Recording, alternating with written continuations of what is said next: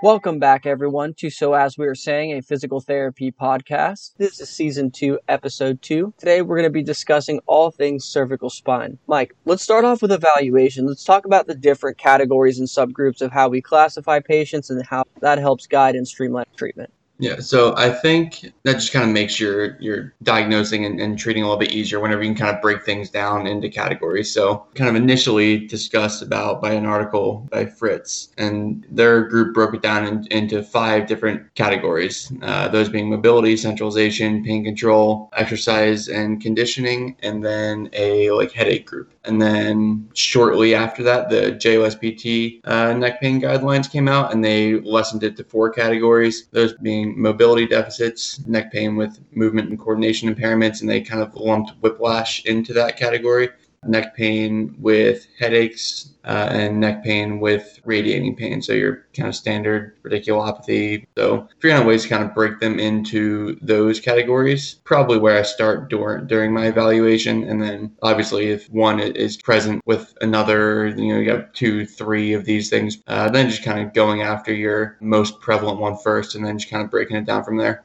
Yeah, I agree. You kind of hit on a point that I wanted to touch on. That is more of like an onion approach as far as like peeling back the different layers and addressing the different deficits. I don't think these exist in isolation. So that was a good point to make there at the end. Yeah, the Fritz article I think is a good place to start. Then you can start to pick out more definitive sub patterns and subgroups from there. So I think for all our listeners, I think if you haven't read the Fritz article, it is a nice place to start as far as just being able to group patients and streamline your treatment. Let's talk about the mobility patterns. So these are going to be your mobility classification. These are going to be those individuals that wake up, there's like a kink in their neck, or they might have slept wrong or done something wrong, and you just notice some mobility deficits. Or it could just be someone that has the other pieces of the puzzle as well, and mobility is just one component. And same thing for the mobility patterns. The ones that we're going to discuss are going to be more the isolated patterns, but remember, they can exist together, and you may have multiple, which makes the picture a little bit more murkier. But we'll talk about the simplified version of the patterns and the reasoning behind them. So the first pattern is going to be your atlanto-occipital joint, your AO. It has very little rotation, so you're going to see mainly restrictions in extension and same side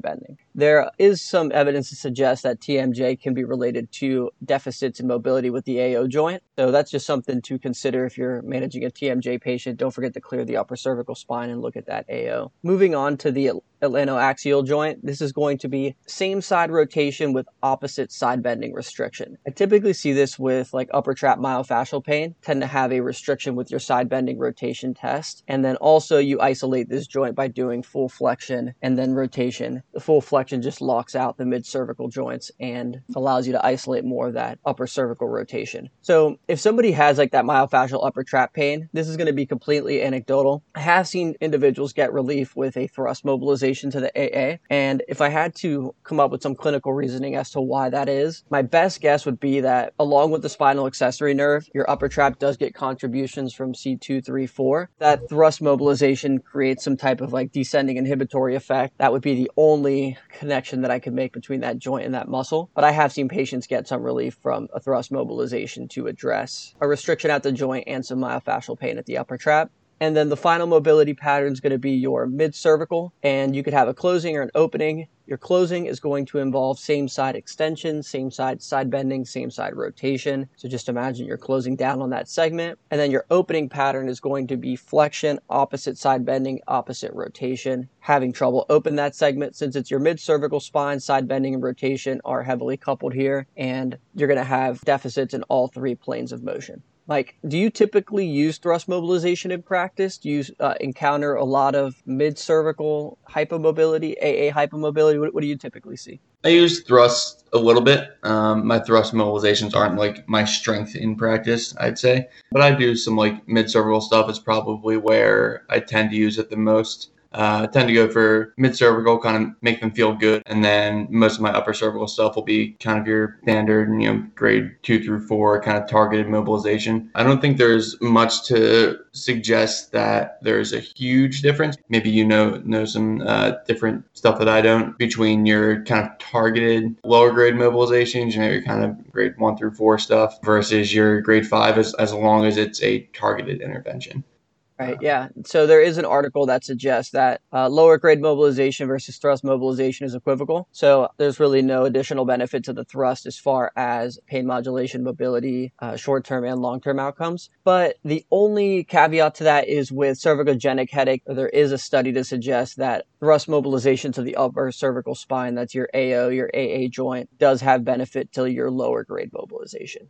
I feel like when we're talking about thrust mobilization, we definitely have to talk about all the hype in the media as far as patients getting strokes and the risk with cervical spine manipulation. I think it's a matter of wrong place, wrong time. I think a lot of clinicians, especially when they're chiropractors and they're doing a high volume of thrust mobilizations, if they're not diligent and aren't screening for red flags every single visit and kind of going through that patient history, if they're missing any type of diplopia, which is double vision, any balance deficits that they may notice when the patient walks into the clinic, these type of red flags are going to guide you to a kind of storm that's already brewing. And if you decide to manipulate this patient and they happen to have stroke the next day, then could end up in a really bad situation. But I do the high risk screen less because it's going to give me some great information for treatment, but more because I just want to protect myself to say that I screen the structures with the highest quality of testing that we have available with just our hands. So usually my high risk screen is composed of the Sharp-Purser test, which is screening your transverse ligament, your C2 kick, which is looking at your alar ligament, shear testing, looking for C1 instability, and then your VBI testing, your vertebral basilar insufficiency. And the VBI test is probably the least reliable and accurate of all of them, but it's just the best we have, and it's kind of doing your due diligence to make sure that you're doing what you can to screen patients appropriately so that you feel comfortable, they feel comfortable participating in that specific intervention. As far as suspecting an actual transverse ligament or C1 instability involvement, a lot of these get missed because the x-rays that are provided when someone has a motor vehicle accident may not be the appropriate views. So what you want to ask your patients if you believe that they have a C1 instability is whether they've had flexion or extension stress x-rays from a lateral view. And what you're looking for on these x-rays is an atlantodental interval of greater than 3 centimeters. So this is going to be the space between the anterior portion of the atlas and the dens. So during these flexion or extension x-rays, if that space increases greater than 3 centimeters, that's going to suggest that that transverse ligament isn't helping the dens adhere to the atlas, and that could suggest a potential tear or instability at C1.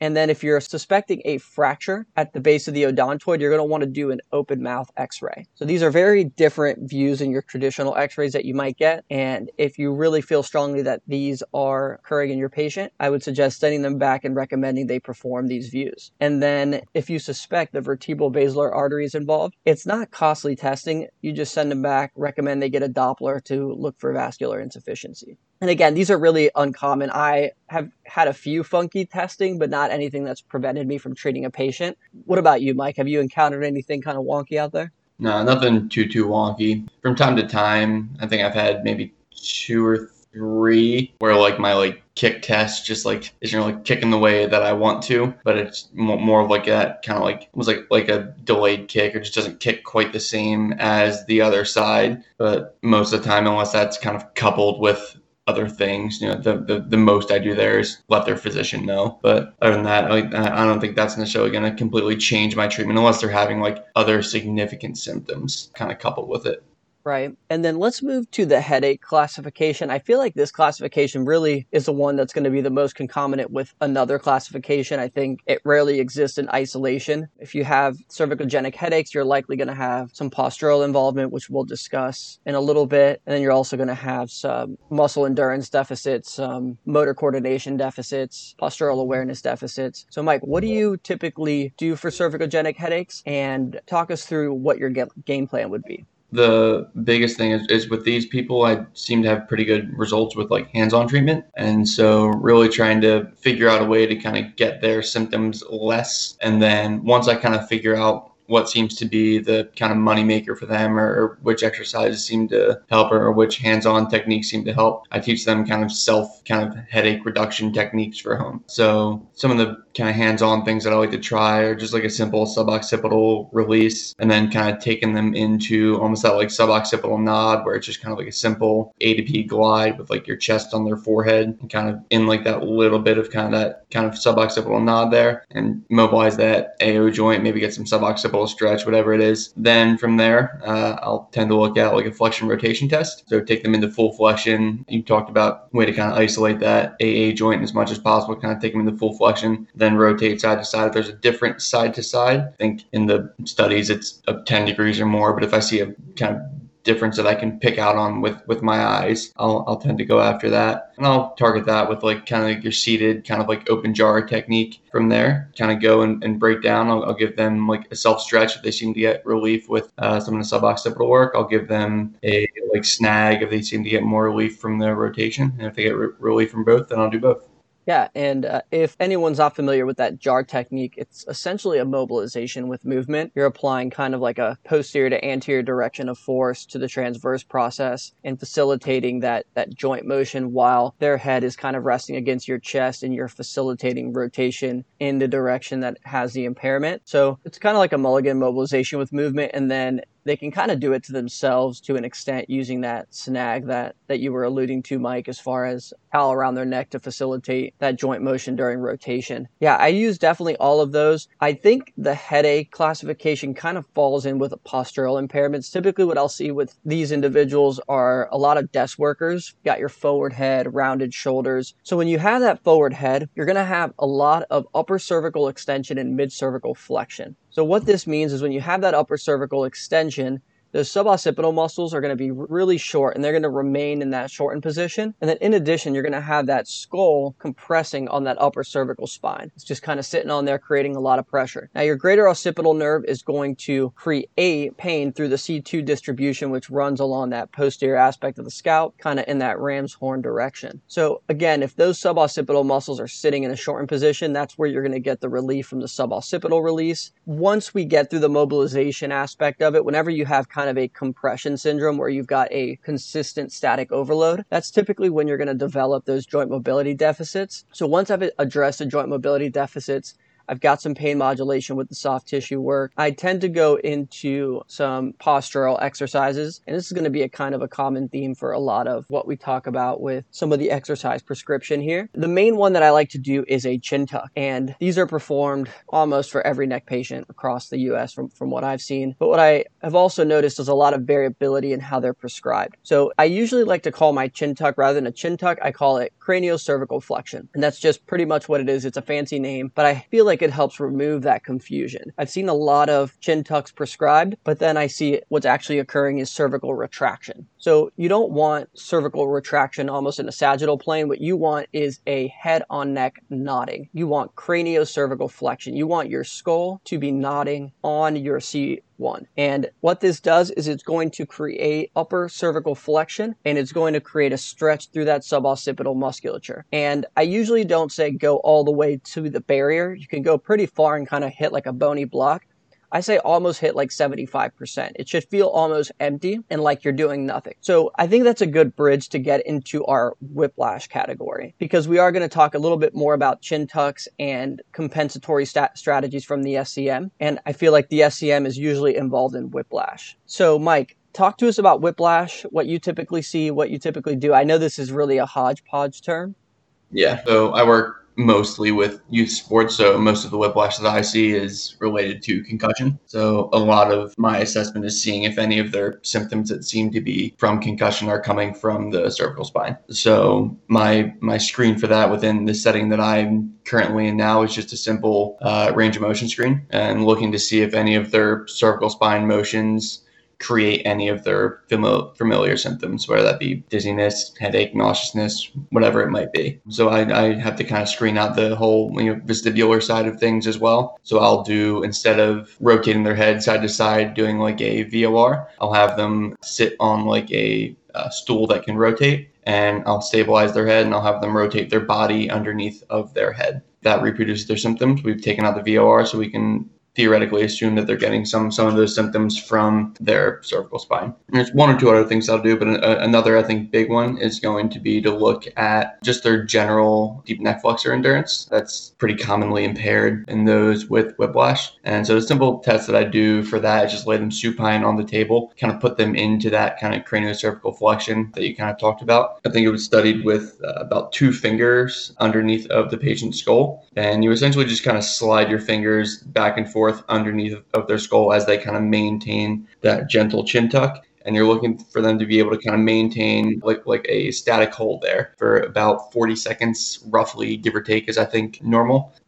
There are some things that you can look at with some lasers and kind of joint proprioception within the cervical spine, have patients rotate their head from side to side, try and look forward and see how close they are to a set center point. That's a good point. Your suboccipital musculature does have a high density of muscle spindles, so that is going to be involved in cervical proprioception, and a decrease in that is going to create that sensation of cervicogenic dizziness. Going off what you were saying about concussion, I think we talked about this on our concussion episode from season 1. I screen vestibular issues with most motor vehicle accident patients just because I feel like their concussions really go undiagnosed, or they aren't really on the forefront of the attention for their plan of care. So usually what I do is I really screen the vestibular stuff. I'm looking for concussion, photophobia, phonophobia, sensitivity to light or sound. And the reason is there's a lot of good evidence that patients who don't have their concussions addressed as a part of their comprehensive orthopedic treatment actually have delayed recovery and poor outcomes. So you really want to get to that concussion early, address it early, and this is going to help improve your probability of outcome, not only from a concussion standpoint, but from a orthopedic standpoint for their neck. The next point that I wanted to get into, Mike, and I'm really interested to hear your opinion on, is I had an instructor who was really big on motor control and muscle activation, and I don't think that she was so far on the side of like you have to isolate your TA or isolate your deep neck flexors, but more it was just to improve the recruitment of the musculature early on, at least while it was inhibited from that initial trauma or pain process. So something she would do fairly often is while patients would be doing their chin tuck, she would palpate their SCM, and she would almost coach them to go very gentle, very slow, prevent any SCM overactivation. So one thing that I am usually concerned about is looking at, are they overactivating that SCM when doing their chin tuck? So your SCM is going to be one of those superficial neck flexors or neck muscles, and the chin tucks are going to be your deep neck flexor. So I do see a lot of compensatory overactivation of the SCM when trying to do a chin tuck. Is that something that you look at during the muscle endurance testing or during the exercise prescription, or what are your thoughts on it? Any experience with it? Like if it looks like they're getting into, like you kind of alluded to, that like true like craniocervical flexion, and they're able to kind of hold that position and it looks good and they're not calling on everything else. If they call on their SCM a little bit, I'm not overly concerned about it, because if they're getting into that craniocervical flexion, they're still calling on the like deep neck flexors that we want to get after. And so I think it's definitely something that I will look at, but I'm more looking at, can they get into the motion? If they're having a hard time getting into that position, then I might palpate and say, feel how hard these muscles are here on the side. We want to try and get them to kind of calm down a little bit. That's why I want this motion to be real little. I think that kind of ties back into, there's a lot of almost like negative like media about trying to isolate your TA and all of that stuff. So I think there's definitely a place for it. A lot of these people come into us in like high levels of pain, and there's only so much that they can do. So just laying them on the table and having them work on some simple exercises and wake up some muscles that we kind of know tend to shut down a little bit whenever you're injured, I think is a decent starting place. I don't think it's appropriate with everyone, but I think there's definitely a little subset where it's nice to give them something to do where they're waking up muscles that we know are essentially shut down, and then use that as kind of building blocks for future exercises. Definitely, and you hit some good points that kind of sparked some thoughts for me. And it's kind of going back to what we set up in season 1, and that's talking about a phase-based approach. So I feel like a lot of clinicians are either they tend to camp in one of the absolutes. They either say isolating your TA is not appropriate because you're going to recruit all of your musculature during functional activity, therefore you should never try to isolate your TA. And then you've got the other group that says, you've got to isolate that TA because that's, what's inhibited. And if you don't isolate that TA, it'll never fire, but then they never get to that functional global core strengthening. So I don't think we should live in either camp. I think, like you said, each approach has its place with certain patients. I think just because you isolate, let's say, deep neck flexors or just focus on SCM over involvement early on while they're in high pain, doesn't mean that that's what you're going to focus on in 3 weeks. In 3 weeks, once that pain's down, the deep neck flexors are firing. You don't feel like they have to compensate with that SCM. As they get into higher level movements, if somebody's planking in a gravity dependent position and they're engaging that chin tuck, more than likely the demands of that activity are going to require their SCM to also be involved. it's going to be normal. But I think the thing to understand for a lot of clinicians is, and I'll compare it to the knee. You have someone that has a knee surgery, they have arthrogenic inhibition of their quad. You do quad sets at the beginning to get their quadricep firing. That's a neuromuscular recruitment component there. As they get later into their rehab, you ditch the quad sets and you get more into your functional movements, your squatting, your knee extension, whatever it might be, to strengthen. So I think if we look at other body parts in the same sense, you want to think about neuromuscular activation in the pain modulation phase, or muscle activation, motor unit recruitment to address the arthrogenic inhibition. That's inhibition of the muscle surrounding a joint due to a pain process. And then as you progress to phase 2, then you start your strengthening, which again, all of these categories that we're discussing are in theory in your phase 1, your pain modulation phase. So you want to remember that all these classifications are to help get your patients out of pain. Once they're out of pain, that phase 2 is very ambiguous. It's just general exercise. There's not a lot of good evidence for what specific exercises are the best. So once you get out of that pain modulation, it's kind of free reign using your clinical reasoning, because as long as you can defend what you're doing, you're good to go. But I feel like that's a very important discussion to have, just because I feel like there's always people in either camp, and I think both camps are right. I think there's a strengthening phase in phase 2, and then I think there's a neuromuscular recruitment phase in phase 1 that should also be incorporated. So moving on to our next category, and that's going to be neck pain with radiating arm pain. So this is going to be some potential disc involvement and or neural tension. So let's talk about just disc involvement with, it's going to be like your cervical radiculopathies. Talk to me a little bit about what your treatment, what your approach is for the pain modulation to get them out of this phase 1. Yeah. So within the cervical spine, I think you can correct me if I'm wrong, but I think the radicular stuff tends to be a little bit less disc and a little bit more of nerve root impingement, versus like in like the low back, your nucleus stays a little bit more jelly-like per se, a little bit later in life. In the neck, I think it becomes more fibrous a little bit earlier, like 20s to 30s or whatever it is. So most of the time, these people that we see are a little bit older. Yeah. So more likely looking at like kind of like a nerve root impingement type syndrome, which is why they seem to do pretty well with kind of that cervical retraction. That's at least in theory. I'm not sure exactly. It's a good point. That is true that the disc does become more fibrous. And you're right. It's a misnomer to say disc involvement. I would say it's more of a nerve root impingement.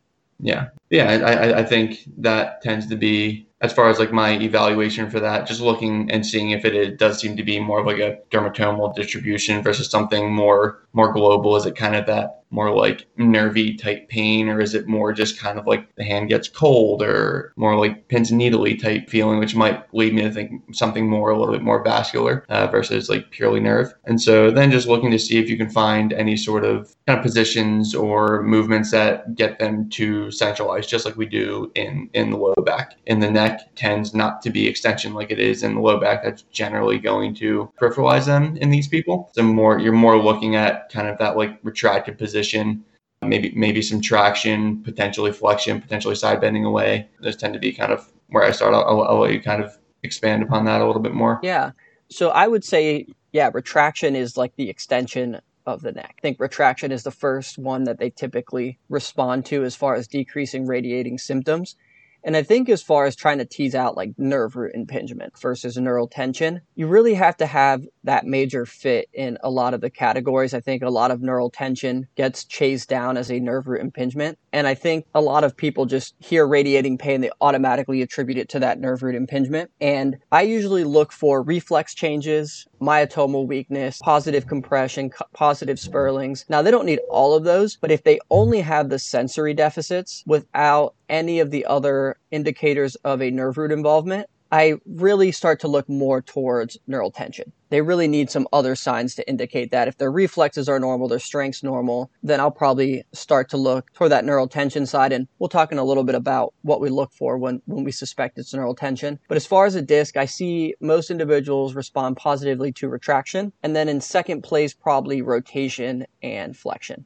Usually Yeah. you can do like a quadrant type test where they might like flex and rotate to one direction. You're really just trying to like maximally open the side that you suspect the nerve root involvement's occurring. So I usually try to look for some type of quote unquote directional preference and couple that with manual or mechanical traction. The one thing I do want to discuss with traction is some clinicians might do traction, not get the desired result, and kind of give up on it. If you're really confident that it's a nerve root involvement, then you want to play with your angles of flexion. Just because when you have a higher angle of flexion, you're going to be targeting the lower cervical spine. And then when you have a lower angle of flexion, you're going to be targeting the upper cervical spine. Now, this is important because if you suspect that it's a C6 and you have a very low flexion angle, you may not be creating the traction necessary at that segment to get the relief. So just something to consider if you're fairly confident in your diagnoses, but you're not getting the results you expect with your interventions. Yeah, I think that's a good point. And then again, that's for pain modulation. So what I usually do is a hodgepodge of retraction, directional preference exercise, some manual or mechanical traction, and then I start to incorporate those like neuromuscular activation exercises rather than strengthening in that early pain modulation phase. And then once I've gotten their pain centralized, their pain decreased, then I progress that to more of like a comprehensive, global, and functional strengthening approach. Would you say that's about the same for you, Mike? Is that technically or typically what you? Yeah, I think that's pretty much the same. I think sometimes if I think that there's a significant postural component to it, I'll tend to work in just a few simple postural type exercises, maybe even potentially along with some kind of seated retractions or things along those lines. But yeah, potentially working in a little bit of posture and then the same stuff that you talked about. Right. And then let's talk about neural tension and thoracic outlet. I think this is one of the diagnoses that I have like the biggest beef with. It's going to be like my own personal vendetta, I guess. Yep. But I think it's overdiagnosed. I think a lot of people have that paresthesia somewhere in their upper limb. They don't really have any indicators that suggest thoracic outlet, but they get the diagnosis. Maybe they do some of the special tests, but again, some of those are going to put the nerves in tension positions. So you could just be recreating nerve tension. So this diagnosis just really irks me because the actual true prevalence is about 3% in upper limb conditions. It's really low. But I got to say that I see that diagnosis way more than 3% of my upper limb and cervical spine population. And I really feel like in the absence of like a cervical rib or some type of like pathoanatomic abnormality, I really, really want to go through my checklist of neural tension, postural deficits that we'll discuss here in a second, make sure that it's not a neural tension component, because I just feel like neural tension is not something on the radar of a lot of physicians. Yeah, I agree. I think thoracic outlet for me tends to be something that I've seen it a few times more as like a vascular right issue. And that's dead obvious when it's vascular because it's a very different presentation. Yeah, but you're like neurogenic thoracic outlet. I don't think I've ever seen one in clinic. Right. So yeah. And then as far as neural tension, we're going to get a little bit more into theory, and this is completely anecdotal from experience, just because I feel like from a biomechanical perspective, there's not a lot of research on neural tension. I mean, there is good research to suggest that there's changes at the median nerve in chronic shoulder pain, that the actual mechanosensitivity of nerves can be altered during sensitization processes. So there's evidence for it, but as far as from a biomechanical perspective, biomechanical contributors, there's not a lot on it. So take what I'm saying as theory. You don't have to necessarily believe it or adhere to it. It's just more to present you with different perspectives. So the main thing that I've seen with a lot of neural tension is going to be excessive upper trap activation during upper limb movement. And this is kind of common to what we see. We see our patients with rows or even overhead movements, and they've got excessive upper trap activation. So typically what we interpret this as is the upper trap is overactive, therefore it's probably tight and we need to stretch it. So when I palpate the shoulder blades of these patients, usually on the side of the neural tension, they're going to have scapular depression. The left side or the right side, whichever side's involved, is going to be lower than the uninvolved side. So typically this gets dicey because you'll see that the hand dominant side is typically attributed to being the lower side. I can't necessarily say that I see that in practice. It does vary. There is some variability, but the one consistent pattern that I've found is that if someone does have what I suspect to be neural tension, they are going to be more depressed on that side. And again, this could be my own personal bias from when I'm palpating maybe that's what I'm wanting to look for. But what I have noticed is when I see this pattern, I will usually tape the scapula into some sort of scapular elevation to make the inferior angle of the scapula symmetrical to the contralateral side. And this will usually provide some relief from the upper trap pain that they have, in addition to some of the neural tension symptoms like the paresthesia in their arm. And the theory behind this is that the upper trap is overactive throughout upper extremity movement. So this is going to be your individuals that work in retail and they're folding clothes and putting clothes overhead, or someone who's typing a lot on their computer but doesn't have arm support. So their upper trap is keeping their scapula elevated. So typically what I think is occurring here is their upper trap's overactive, it fatigues, and then against gravity, it kind of gives up, and it creates an over-lengthened position, which creates myofascial pain. So it creates a sensation of almost like you want to stretch, and you stretch it, and it feels tight, and it pulls, and then you come back, and you don't really get that relief.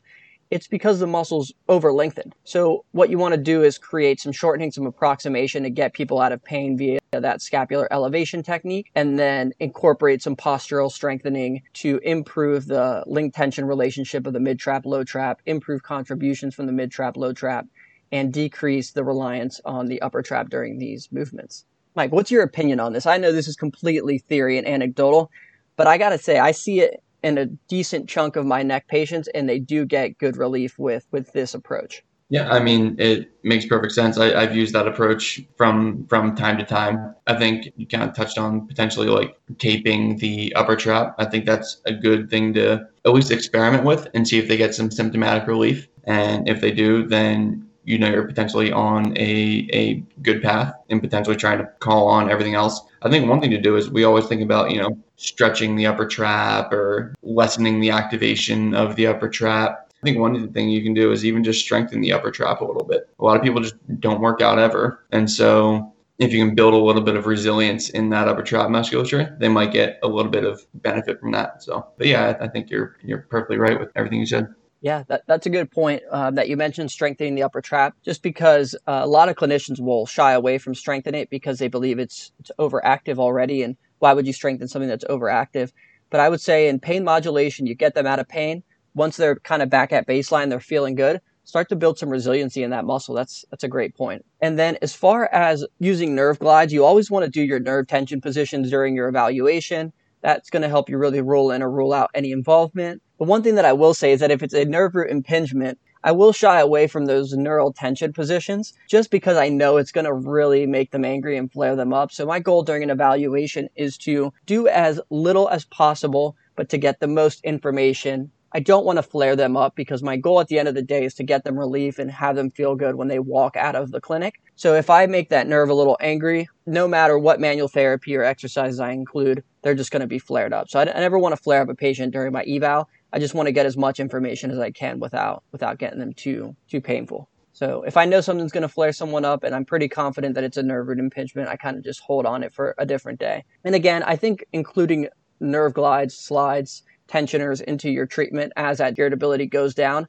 to build resiliency and that mechanosensitivity to stretch through the nerve is going to be important. It's just like any other muscle, you want to build resiliency through that nerve to stretch. But one thing I do want to talk about is nerve glides versus slides and tensioners. Mike, what do you typically use in treatment? Do you have a preference of a glide versus a slide versus a tensioner? Do you use any nerve tension? What's your typical treatment flow look like? I mean, I use it a little bit. I've kind of fallen out of working with that population where I saw it a little bit more, so I haven't been using it as much. So, I mean, we all kind of know our nerve kind of glides and slides and where you're kind of tensioning on both sides or kind of putting slack on one side and tensing the other. And your kind of sliders tend to be a lot less invasive and tolerated, not really invasive, but tolerated better, because you're not putting full tension on the nerve. So I would tend to start there. And then for me, the tensioner is essentially just like a stretch. That's kind of where, like, for me, a lot of like the, nerve tension stuff and things like that, I don't use as much because I haven't really seen much like symptomatic relief with it. And so once they're kind of out of that kind of irritable symptom phase, I tend to just do like, some simple stretching or just like exercises that get them into the range of motion that they need to be getting into and target it that way. If it's something where it's like a specific nerve root that I think is involved. So if you look at your kind of like diagnostic criteria for like radiculopathy from in like the cervical spine, that they include some upper limb tension testing within that. And my theory is that if you have a nerve root that's involved and you tension a nerve that comes from that nerve root, then yeah, there's likely going to produce some symptoms. So I'll tend to work more proximally there, maybe go after the joint within the spine and kind of go from there. But as far as like targeted nerve glides, I don't tend to use them as much. Maybe I should use them more. If I do, it's normally just kind of that slider to kind of desensitize things a little bit.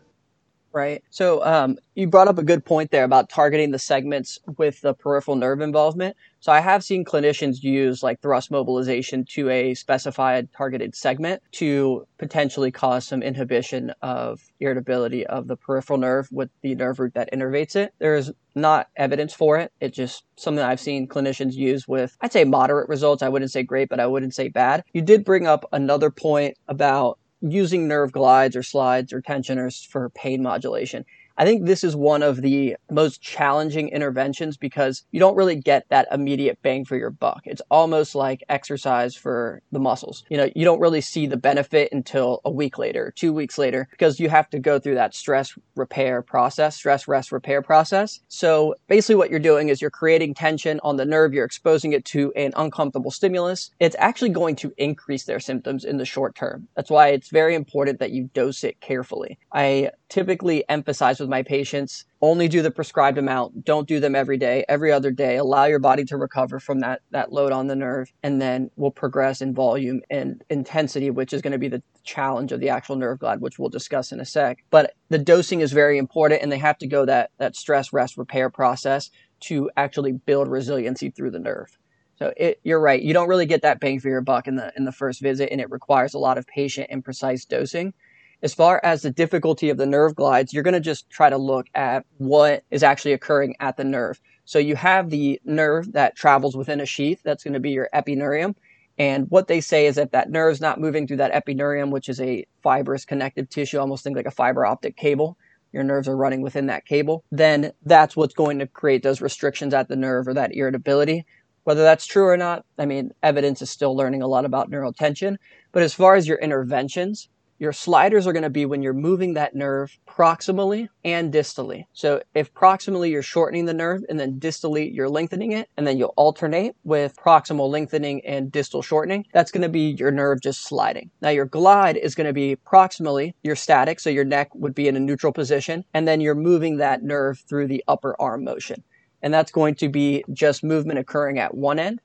And then your tensioner is going to be creating elongation at both ends. So you're going to be creating tension proximally and tension distally. And I usually don't do holds. I go to where they feel it and they back right off. So your tensioner is going to be your most intense because you're tensioning the nerve at two positions. Your sliders are going to be the least intense because you're never really tensioning the nerve. It's going to be more shortening at one end, lengthening at the other end. And then your glides are going to be somewhere in the middle because one end is neutral while the other end is being put into tension. I know that's a lot. You might have to listen to that one and play it back if it's not a concept that you're familiar with. Those are definitely very confusing at first, and I think they're very beneficial as a progression, though, if you feel like that neural sensitivity is a component. So we'll wrap up here, Mike. We'll do a little discussion on posture just because I feel like you can't talk about the neck and the upper back without talking about posture. We kind of discussed it in season 1, episode 1. Do you want to say something, Mike? Yeah. Before we move on, so you talked about like the importance of dosing the like nerve kind of glides, tension, whatever they're doing for their home program, being very important. What's your like go-to dose? I usually start with 2 sets of 8, Okay. And then I will ramp up in reps of 2. So usually I go with a lower dose, just like I do with my exercise, to see how they respond, just because I'd rather underdose and overdose and flare someone up. And then you can always build upon that. And the last thing I'll touch on here, since you kind of sparked my thought here, if you suspect your patient has neural tension, you really want to consider that in your exercise prescription. So if they have neural tension, you're doing some postural strengthening. If they're doing a prone T, you really want to look at the height of where they're lifting their arm. If they're going into, abduction past their plane of their body, it could be potentially putting themselves in a median nerve tension position. if they're doing tricep dips, for example, with shoulder extension and then doing that elbow flexion extension motion, again, you're going to be tensioning that brachial plexus through the anterior portion of the humeral head there. So always important to consider the positioning of your exercises, especially early on when someone is irritable and has nerve tension contributions. Cool. And then we'll talk about posture. We talked about this in Season 1, Episode 1, or Episode 2, actually, I believe, when we talked about the role of movement in postural analysis. So the important thing to remember with posture that I always talk about is postural variability. Typically, you think of posture as bad or good. And I think it doesn't really exist that way. I think there's a posture that's the most common for a static stress overload. That's going to be your forward head, rounded shoulders. And that's just the way the world works. Everything is in front of us, our computer, our devices. We're working with our hands, so it tends to pull everything forward. So I don't think this is a bad posture. I just think it's the most common because it's the way our world works. So if you were to, be in retraction and have your neck in a good position and hold that for, let's say, 5 hours, you're going to have a static stress overload of different structures and just have pain in different places. So what you always have to remember is your load variability. And when it comes to posture, that's a static stress overload. So what I try to educate patients on is introducing cyclic loading. So I usually incorporate like a scap retract or a chin tuck throughout the day in prolonged static loading activities, whether working at a computer, whatever it might be, and really talking to them about using this not to create a perfect posture, but to add variability to your posture. I always talk about postural and movement variability to change loading patterns. I think that's exactly how I tend to approach it. I don't think that any posture is inherently a bad posture. I think it's just, like exactly what you said. No matter what position we're in, if we're in that position for 6 hours straight, it's going to hurt. So creating the best situation for a patient to be able to vary the position that they're in. And sometimes when people are flared up, certain postures are going to be painful for them. So figuring out a way to get out of those postures and create some symptomatic relief throughout their day, I think is important. Right. And then we'll conclude this episode just kind of recapping and discussing how a lot of the classifications that we talked about aren't complete categories for your entire treatment. This is going to be mainly for your pain modulation phase.